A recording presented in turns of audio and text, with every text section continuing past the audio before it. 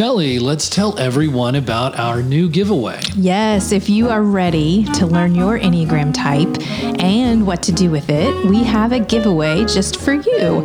We're offering a free Enneagram typing package to a lucky someone who gives us a review on iTunes or Spotify.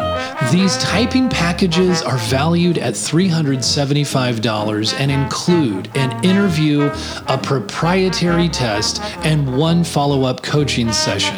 So you heard it here. If you go to iTunes or Spotify and search for the Big Self Podcast and leave us a review, you can enter into a giveaway to get a free Enneagram typing package. After you leave us a review, go to bigselfschool.com/Enneagram giveaway and fill out our form so you can be entered to win. And one more time, that's bigselfschool.com/Enneagram giveaway. Shelley, I love doing these podcasts when it's just you and me sometimes. I love our panelists, but it's great to have you here on Friday the 13th recording some Q&A. Yeah, we've got a few questions that we're going to take. They're really good ones. Yeah, we in our Facebook group, we recently asked what questions people have about the Enneagram. And so we've pulled some of those out. I think I've got a couple on Instagram as well. And we're just going to try to do the best we can to answer them. Yeah, we're going to take these in pieces. And so I think, basically what we're going to address this time around is the history of the Enneagram. Someone asked, can we give us a little more background on it? We're going to talk about what in the world are these subtypes about. They're, I think, just one of the most important parts. And it's kind of interesting the way that they were overlooked historically in the history of the Enneagram for so long, and why so many people miss either understand them or are so focused on the wings when it's really the subtypes, I think, that tells us so much. Yeah. And then we've also had a question about using the tool beyond discovering your type. Like, what's the point of it for once you figure out your type, what do you do next? And why would anybody care to do that? So I love that question. We're going to take these we're all thinking it. We're all wondering, what does this Enneagram do for me other than being able to, just type myself? Yeah. Well, let's jump into the first question. Could you give us a little more background on the history of the Enneagram? And the history of it actually is really interesting. It is. Yeah. And were you going to, I want to so we're going to approach this from the idea of the traditional Enneagram and, so the Enneagram of personality types, such as it's a modern synthesis of a number of ancient wisdom traditions. And the person, though, that really deserves the credit is a guy that was beginning to do this in the 1950s, Oscar Ichazo. And Ichazo, he was born in Bolivia, raised there and in Peru. But as a young man, he moved to Buenos Aires, Argentina, to learn from a school of inner work he had encountered. And, afterwards, he journeyed to Asia, gathered knowledge there before returning back to South America. And then he began putting together this systematic approach to all that he had learned. This took a while, but eventually he created what was called the Arica School. I don't know if I'm even pronouncing that right. It could be Arica, but it's Arica. And this was a really fascinating time. And he was teaching in Chile in the 60s and 70s. He passed on this knowledge. A lot of people visited him. One very notable person was the psychologist and writer Claudio Naranjo, also John Lilly. They went there, actually, to Chile to study with Ichazo and to experience just firsthand the methods for attaining the self-realization that he had attained. I have to just stop and say that over the last few weeks, it's been really fun to watch you dig into the history of the Enneagram. Thanks. So Chad has been reading a ton about Gurdjieff, which we'll talk about here in a minute. Really looking at how did the Enneagram move from the East to the West? Yes. How did the modern Enneagram that we know it today How was that created? And that's what you're talking about right now. Yeah. That's what Ichazo. So there's a long history of Enneagram theory and Enneagram kind of philosophy that's based on a lot of these ancient wisdom traditions. But it was Ichazo in the 50s and 60s that really created this kind of 9 typology that we think about today. So it was a serious system of inner work. And so like any inner work kind of school, there's a complex body of teachings, and it touches on psychology, cosmology, metaphysics, spirituality, and some of these things. And of course, I think now that George Gurdjieff gets a lot of credit. He's a predecessor. He was born, we think, in 1872. So in the early 1900s, the 1920s, a lot of that, he is credited appropriately with reintroducing the Enneagram symbol to, basically to the modern world, such as we know it. But, primarily for Gurdjieff, he was teaching the Enneagram through these sacred dances or movements and other influences that he had experienced. But not so much the traditional typing of the Enneagram such as we understand it. Right. We have to think about Gurdjieff at the turn of the century, the Sufi tradition, the mystics, that's where he lived, and kind of that's where his thought and the work he did in the world was really this kind of mystic tradition. So he was teaching a lot of what we would think about like Enneagram theory and philosophy from that mystic tradition. It wasn't until much later that the Ichazo put this into the typology that we know. I want to say this piece of it too. I got this from Sandra Maitre, her book. She says in there, and I just think this is fascinating, that one of Gurdjieff's students, actually, J.G. Bennett, he reports, and I guess this is from Gurdjieff, that the Enneagram symbol was developed in the 15th century by mathematicians in the Sarmoun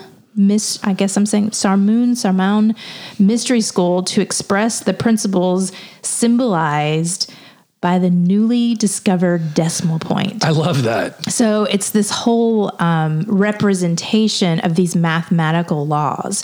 So there's the law of 3, the law of 7, the law of 1, which is, represented in the circle. And so it's, there is this kind of sacred, mystical overlay of these mathematical principles. And I think that's it's really where the theory started and then developed, over many, many decades. To add a couple of other things to that, I think Pythagoras is credited as as kind of drawing up that very first the symbol of it. And there are a lot of ancient traditions that the traditional Enneagram draws from, such as mystical Judaism, Christianity, a lot of Desert Fathers type of stuff from them, who Gurdjieff was very influenced by as well. Also Islam, Taoism, Buddhism, and other ancient Greek philosophy. So, I mean, and in terms of that ancient Greek philosophy, we could say particularly Socrates, Plato, and the Neoplatonists. So it does stretch back, but let's give some credit where credit is due. The traditional Enneagram, such as we understand it now, Oscar Ichazo. Yeah. And he was a philosopher.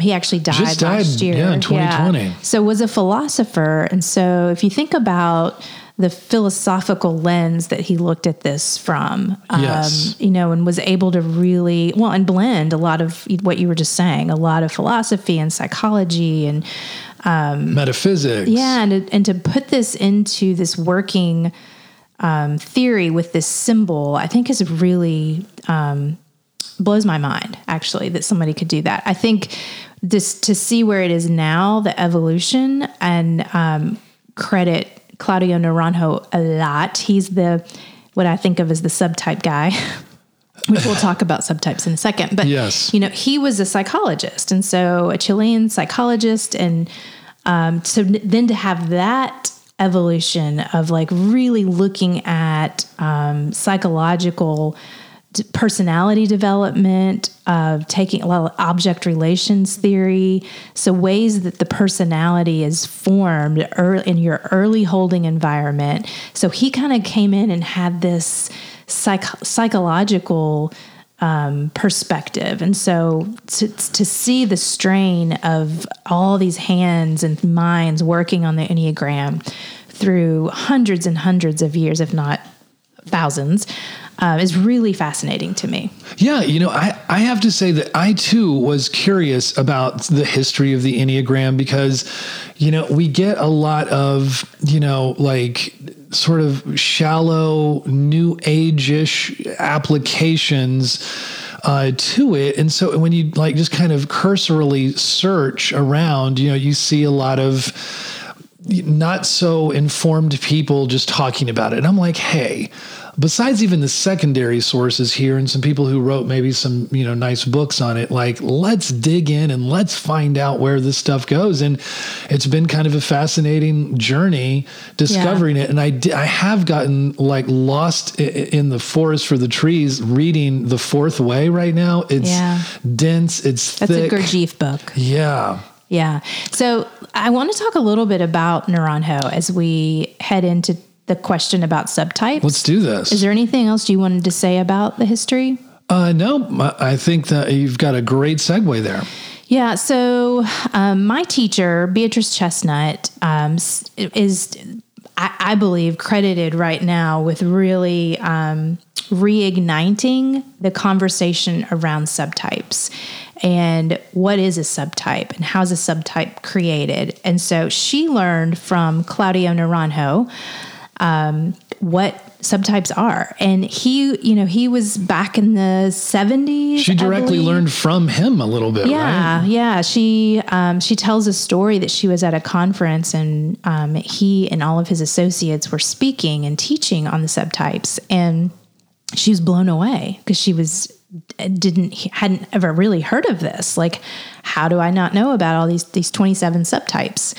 And discovered her subtype in that conference. And it has a great story around how she discovered it. And that set her down a path of really bringing this information and this theory back into the conversation. So he, back in the 70s, he was teaching on the three instinctual drives that every human or every animal, I will say, has varying degrees of these three instincts to survive. And that is the self-preservation instinct, the social instinct, and the sexual instinct, or the one-to-one bonding.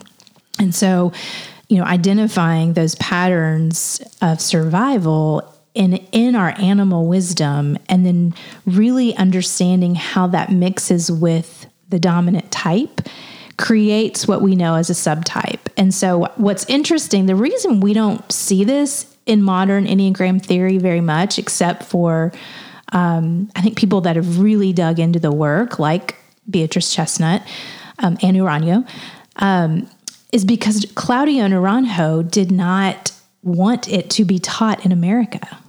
So when the modern Enneagram came to the U.S. right in the 70s, it was left out of that migration. Because he appropriately, or not without, good reason, thought that we would westernize it or McDonaldize it. I've heard that he said that. I don't know if that was true or not. But so when we're talking about, here in 2021, we're talking about Enneagram theory and personality development and how do you use the Enneagram.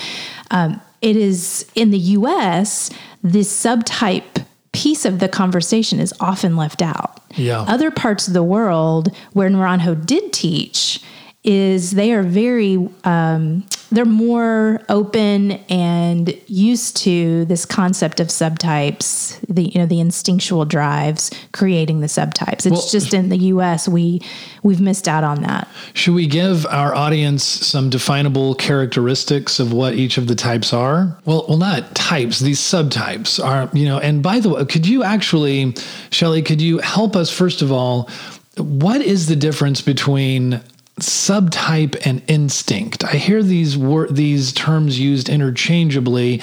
Can you help everybody kind of get a little more clarity on the difference between that? Yes, I can try, because it is complicated. Like the vernacular gets a little wonky, and different schools of thought use the same words differently. That's what I've found. Yeah. So the way that I think about it, because this is how I've been taught by my teachers, the instincts, we have 3 basic animal instincts. And this is the sexual, the self-pres, and the social. So really quickly, we all have a dominant instinct. We all have all 3 of them to some varying degree. We have a stack, actually. There's an order to... There's a sequence of, we have a dominant instinct that oftentimes kind of operates at an unconscious level for us. Sure. And is very kind of, we over-index on that instinct. And that's the one we're talking about when we're identifying that it's the dominant instinct. You have a dominant instinct. So for you, your dominant instinct is the sexual energy. For me, the dominant instinct is the self-preservation energy. Right. And so the sexual energy is, they're a little more risk-taking. They're a little more like... just jump on in, be an activator. Yeah, they're activator. They can be a little more assertive. Because if you think about the sexual instinct to survive is I have to go out there and have to connect with someone to mate eventually, but the energy is like a forward, It's like a forward energy. Yes. To go out there and kind of put myself in a situation where I'm going to meet somebody, and then that will ensure my survival. Do you think that a sexual instinct drive people, are we more intense? Yeah, I think there is a lot of, as I started learning about the instincts and the subtypes, a lot of times we mistype ourselves, thinking like, well, I'm an 8 because I'm intense. Right. No, like you could be a sexual dominant instinct of any type. I know this is part of where this instinct like comes in and really helps define once you have a general sense of your type. So for you, for a while, I thought you were an 8 because you do have this intensity. Challenger energy. Yeah. And then as we started looking at, oh no, that's the energy, the sexual energy can look like that. So the self-preservation for me, self-preservation energy is just like what we think. It's the instinct to preserve yourself, to be safe in yourself.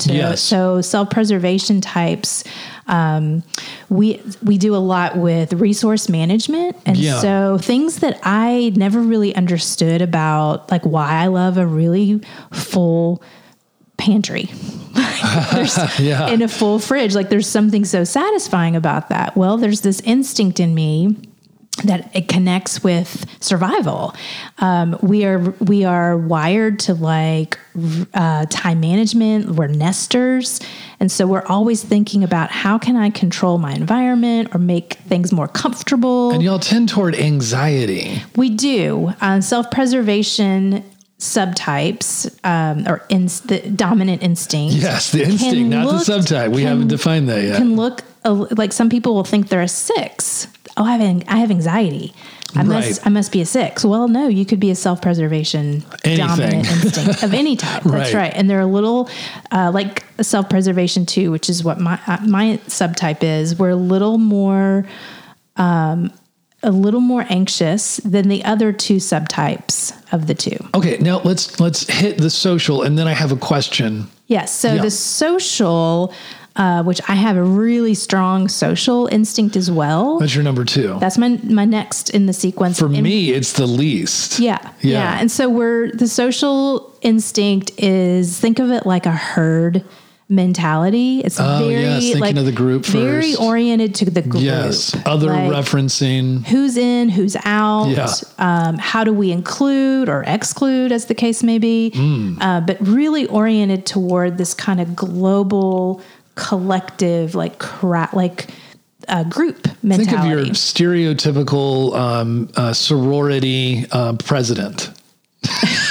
I'm just kidding. I don't know. I don't think so. They could be anything. Absolutely. Yes. My question is though, like when I was first learning of these instincts, not calling them subtypes, these instincts, I was like, oh, there's almost like, well, the sexual one-on-one is obviously more introverts and the self-pres is kind of in the middle and the social is clearly the extroverts, but that is not necessarily the case at all, not right? At all. Yeah. So let's help clarify it a tiny bit more before we finally get to what in the world do we mean by subtypes? Yeah, let me ask you this. What made you believe, even for a moment, that the sexual were more introverted? Because it just seems obvious, like sexual one-on-one. Like at a party, like I'm going to like find that person, you know, not even consciously. Okay. You know, we're like, I'm going to find the interesting person where we can like not be shallow and we can have like a cool conversation. That's kind of the 4 in me as much as anything. So that's what I would say. A lot of those behaviors that we see, not only in ourselves, but in other people, is a combination of the instinct and it's part of the personality structure. I think that's a good transition to now tell us what subtypes are, because that's what you're kind of starting to define. Yeah. So real quickly though, like any type, any subtype of any dominant instinct can be extrovert or introvert. Nice. So I'm glad I asked that. That's one thing that I think is important for our audience. Yeah. So the subtype, the way that we come up with subtype, and I'm learning about subtypes, is you take this dominant instinct. So for you, sexual; for me, self-preservation. Yep. And it mixes up. It's like a mashup between that instinct and the passion of our dominant type. And it creates this kind of... But it is our dominant type. If I'm a 4 and my dominant instinct is sexual, then... So you're saying that combination is my subtype. Yeah. The way that we think about subtypes is it's like as a 4, your passion is envy. And so when the sexual energy of your instinct mixes up with the envy, it looks a specific way for a sexual 4. Self-preservation envy looks a specific way for the self-preservation 4. Social 4s, when you mix up the envy with the social instinct, that looks a specific way. Okay, that's good. That's good. That's clear. I think that's bringing some clarity to. So it's really this. Think about the passion of your type is the emotional patterns, kind of this unconscious emotional pattern that operates on this subliminal level. And so when you started working with the Enneagram and found out that envy was the passion of the type 4, you really were like, I didn't want that. No, but you started to see it. Yeah, I have. And so when the sexual 4, the sexual energy of the type 4 of envy, it's almost like, and you didn't like hearing this, but this is true, when you're operating in personality and you feel that envy, it's almost like lobbing it outside of yourself. And that's the sexual energy. Yeah. So the self-preservation 4 really holds it in. And that's what self-preservations do. We kind of pull it in against I've got to protect myself. I've got to kind of hunker down here. And so that subtype's going to look different with the self-preservation 4. The countertypes. You want to talk about that? Well, let's just touch on it because I don't want to overwhelm everyone as we're defining some things. And that is a bit of a rabbit hole. Yeah. Well, I think it's important. Okay. And here's why. Absolutely. Because I think that a lot of people who are a counter type to their type, they don't even know it because they don't look like what we stereotypically think of for every type. Okay, so let's back up because we're saying counter type, but we're talking about what if you are some given number, 1 through 9, and your instinct of one of those 3 instincts runs sort of against the expectation of what you would think of. And you are actually a counter type. So let's use you as an example. You are a 2 self-preservation. So I'll say this, when I was learning about the 2, it didn't quite fit. Right. It didn't, I'm not a natural helper. I don't I'm not oriented and like thinking about how do I help people. No, in you're fact, not. I really like pull in from that. Right. As I'm like making lunches for the kids in the morning, and then I'm making breakfast, and you're just sitting there on your phone. Like, Well, that's something different, I think. oh, you do. Okay. Well, anyway. Yeah, I think I'm not a casserole maker. I'm not I feel a burden a lot of times when I'm asked to do stuff and help. Right. So I was like, that doesn't really fit me, this giver, helper. So, but when I learned about the self-preservation instinct, so like it goes against the passion of pride, which is the passion for the two, is pride. And so the self-preservation two looks a little childlike and a little bit more like, well, I want you to take care of me. I want you to come and help me. And I was like, when I got real honest with myself, I was like, oh, I do that. Oh my gosh, I do this. Like, I can do it. I'm more aware of it now, but this learned helplessness thing where I want you just to like take care of something, just do it. Make the decisions. I remember when I was at Torch with my tech company, and I would just kind of throw up my hands with any kind of technical problem, and I didn't want to like deal with it. I would make other people jump in, and I would be like, my computer's messed up. Someone fix my computer. And instead of like jumping in and trying to figure it out myself. So I saw these emotional patterns that are not stereotypical of a two. And so when you're learning about your dominant instinct and how it mixes with your dominant type, yes, it could be a counter type. And so a lot of times people mistype thinking they're like, whatever, I'm this. Well, actually they're a counter type of a completely different number. And that is where the instincts become particularly fascinating in truly interpreting the complexity of our personalities, such as we're operating in them, however consciously or unconsciously. And so in a sense, I think it's fair enough to say that we're kind of talking 27 types. Now, I don't want to make it overly complicated. Yeah. And there's more than that if you throw in the sequence. Oh, right. The stack. Yeah. I'm calling it kind of your stack of like, what's the order of those instincts and how do they come to basically, subtype you for lack of a better. Yeah. Yeah. So real quickly. So I am joining my teacher, Beatrice, in this cavalry of talking about subtypes and teaching more about them and trying to understand them myself because I see... Bring in the cavalry. I see it so misunderstood and misused. And I'm, I try to kind of compassionately challenge people a little bit. Nice. So much of what's happening around subtypes is that people are saying their dominant wing is their subtype. And I just... right.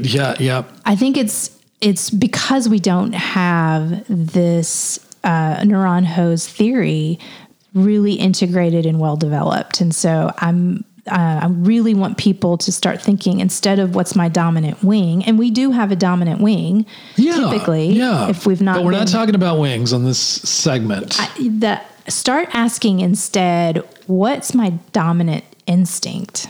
That is going to give you a lot more information for your subtype. Totally agree. And, I think this is a perfect segue to our third and final question for today. And that is what is the value or point of the Enneagram, besides just recognizing your type? Yeah. And I love this question because I think it's something that we all consciously or unconsciously wonder about when we're doing this typing. Is it just a fun little game? Is it just every time you hear someone writing about it, it's like, well, is this kind of just Myers-Briggs?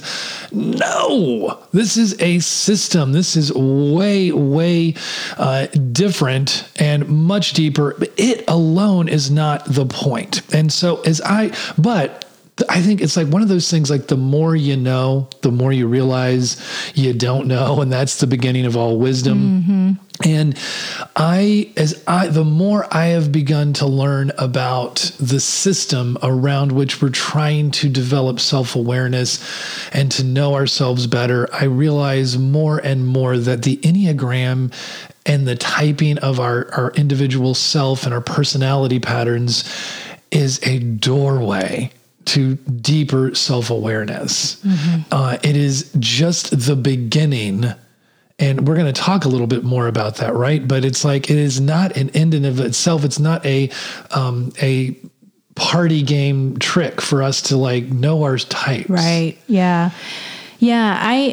The first thing when someone asks me that's question, and I think it's a fair question. Like, it's a great question. Now that if I know my type, what then? Like, what do I do with this? And, the first question I ask back, or I want to know anyway, is, are you interested in self-development work?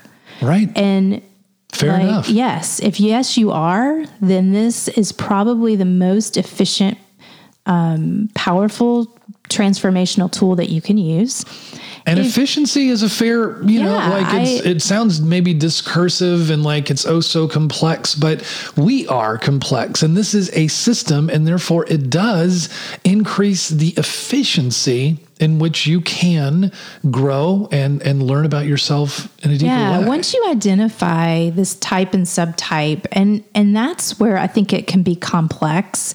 And I think using a coach or some resources is helpful because there's so many pieces of it. But once you figure out your specific type and subtype, you have a very specific set of like instructions for your personal growth. And so you don't really have to focus on every type and subtype at that point, unless you want to.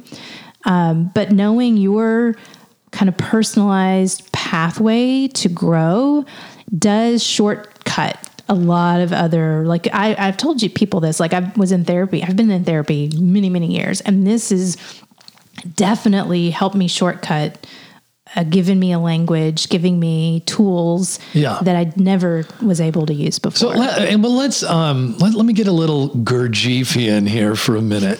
I just wanted to say that. We're asleep to ourselves. That's one of the big things that we're all, from birth to death, most of us are asleep. The vast majority of humanity. And it kind of explains a lot of human behavior if you really are like, we're asleep to ourselves. What does he mean by that? Basically we're machines and we're living on autopilot. And whether, we don't need to deep dive into all the different ways that we are, but once you begin to recognize your habits and patterns, the negative emotions you get trapped into, over-identifying with things, we are living our lives very unconsciously. And you're absolutely right, Shell, that I totally agree. You can't do this on your own. Gurdjieff makes that very clear on a number of very beginning points. You do need a mentor or a coach, or you need others. And he's like, he uses this metaphor of, being in jail. It's sort of like the allegory of the cave allegory, but he uses this allegory of the jail where most people are inside it, and most people will always remain inside it. But a few people decide that they want to be free. Well, can you get free on your own? No, you need aid and assistance. You need a group of people, and you need someone on the outside of the jail who can help the group of people get out of the jail. That's it in a nutshell. So you need three things. You need to determine that you want to be out of jail. You need others with you in jail who want to get out of jail, and you need someone on the other side of the jail who can help free the group. Yeah. I had a client, I think last week I was talking with, and that they asked, like, we were talking about the type and kind of the path of becoming less happy. And she was like, why would I want that? Right. And I was like, I know, like, it feels like, why would I become less happy? And what I told her is like, it's kind of like trading in fake happiness for real happiness. And in that process, you become a whole person instead of living in this like 1/9 of a way of seeing the world and being in the world. It completely opens your heart up and your head up and your body up to live out of all the dimensions. I like that you say that. And let me just add in right there briefly that, another way of answering this question of what is the value or point of the Enneagram, the idea is to see yourself in personality and how you behave and become more aware of that, so you aren't just functioning in personality, right? So it's not just like, yay, I'm a 4. Right. It's like, well, that's where you could say trauma came from. That's how your personality shaped. You're trying to develop self-awareness to grow out and grow up and out of your particular personality characteristics. Yeah. And when we say impersonality, we're talking about kind of the egoic protective shell or structure that you operate in. So we just happen to label it these different types. But when I'm in personality, I am operating almost unconsciously. It's becoming more conscious, but unconsciously in this kind of 2-type structure. The way I see the world, my core motivations, my core fears are all kind of assembled under this type. So that's the thing. When Chad's saying impersonality, that's what he's referring to. I do want to say one thing about this. I would implore people, if you're only using the Enneagram to determine your type, don't. Like, if that's all you're using it for, right? I would go so far to say that could be dangerous. So not only do I believe it's unhelpful because it can be reduced to a party game, or it can be just limiting. I think it could be dangerous because then we double down on our personality, and I see that happening where it's I'm a 6. This is just what I do, or I don't. So when you use the Enneagram, which is a really powerful tool, but you don't use it for what it's intended, which is it's intended to grow you, then I think it not only can be limiting, but it can be destructive in the way that you hurt yourself by doubling down on that personality, but also how you do that. We do that to other people. Yeah, I think that, there's plenty of typing, really well-researched typing inventories that are out there that can tell you a lot about the way that you function in a pretty particular way. I won't name them necessarily, but there's plenty of them that are really effective for if you just kind of want to know the way that you behave. The Enneagram, it does type you, and then it wants to take you out of, identify blind spots and help you grow into a deeper and richer person. I don't know how much more you want to add, but I will just say that Gurdjieff himself did not make a lot of promises to his students, such as I understand. He basically said, if you want to learn with me, it's going to be hard, but you will wake up to yourself and you won't live like the vast majority of human beings who are really asleep. And you will die more of an honorable death, and you will not die like a dirty dog. That's what he said. Yeah. I remember that quote you told me about. Yeah. Yeah. So I just want to add a little personal. So I don't know if those are real attractive benefits to people. You won't die like a dirty dog. People are like, I just want to be a better leader. Right. I mean, I want to just say one thing about, this has probably been the most, and I've talked about this in other podcasts, but most transformational thing for me was seeing the blind spot of my pride and seeing it at play so much. And so just as we've been doing this podcast, for the last, I don't know how many minutes, 40 minutes, I've been aware of my pride. Like, I'm sitting here and I've got this inner observer who is who's like pointing out where this pride comes up for me. And it comes up in needing believe that I'm better than I am, that I know more than I do. And so I'm approaching this, I'm aware that I'm approaching this conversation with some pride. And so I'm trying to come at it more with some humility. And I think, and that's just my growth path is what, as a 2, getting more and more comfortable with not knowing, having a beginner's mind, being humble. And so I'm aware that it's something that even in this conversation's happened. And I've seen it come out in my blind spots.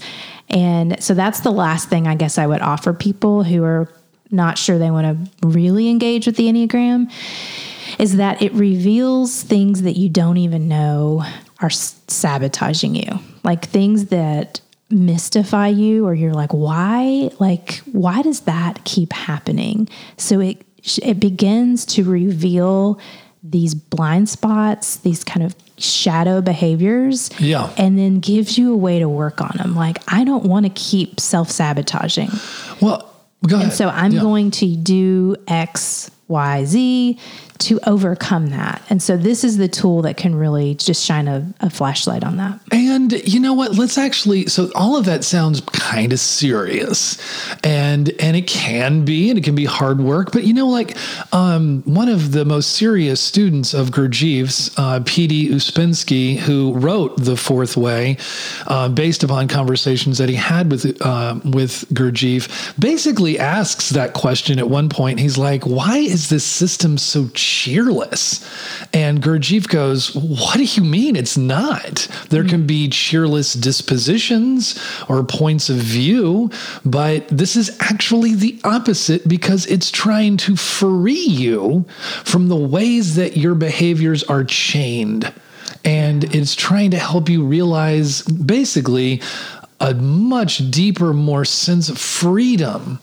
And I just really appreciated that he said that on a number of occasions, where it's like when things kind of get, wow, man, this sounds really serious and heavy, man, or whatever. It's like, actually, it's not, you can take it heavy. Right. Exactly. Yeah. And I think there are moments in the journey that are hard, and transformation is usually hard. We learn the most when there's some suffering.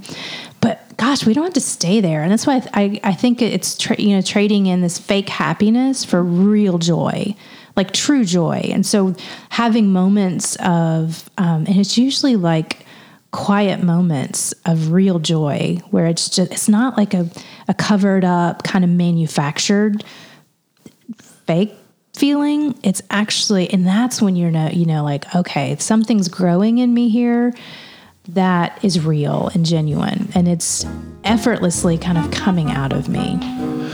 That's great stuff. And on that note, I think we want to conclude our Q&A for this time. Maybe we'll do this again. I think this is fun, especially when the questions are as good as they have been. Let us know how we're doing, and thanks for tuning in. Bye, everybody. Thanks for tuning in to this week's episode of the Big Self Podcast. We're so grateful for your presence with us, and we hope that each of these episodes helps with what you're needing most right now. Right now, I have a few remaining spots open for my one-on-one leadership coaching. You can find out more at bigselfschool.com/coaching. Also, if you want to go to our bigselfschool.com page, you can get our free ebook, How to Build Self-Knowledge, Discovering Who You Are. And that's a great beginning point for launching in a whole new direction of personal growth. And of course, don't forget about the Enneagram as a great way to dive deeper into your self-development. Go to bigselfschool.com/Enneagram, and you can download our free guide there, How to Unlock Your Potential with the Enneagram. We also offer team trainings for your organization and individual typing packages as a way to discover your type and begin using the Enneagram for personal growth. And also, if you're in Chattanooga, you can sign up for my Enneagram 101 class on August 26th at the Chattery. Go to thechattery.org and you can register there. Lots going on. Thank you for tuning in this week.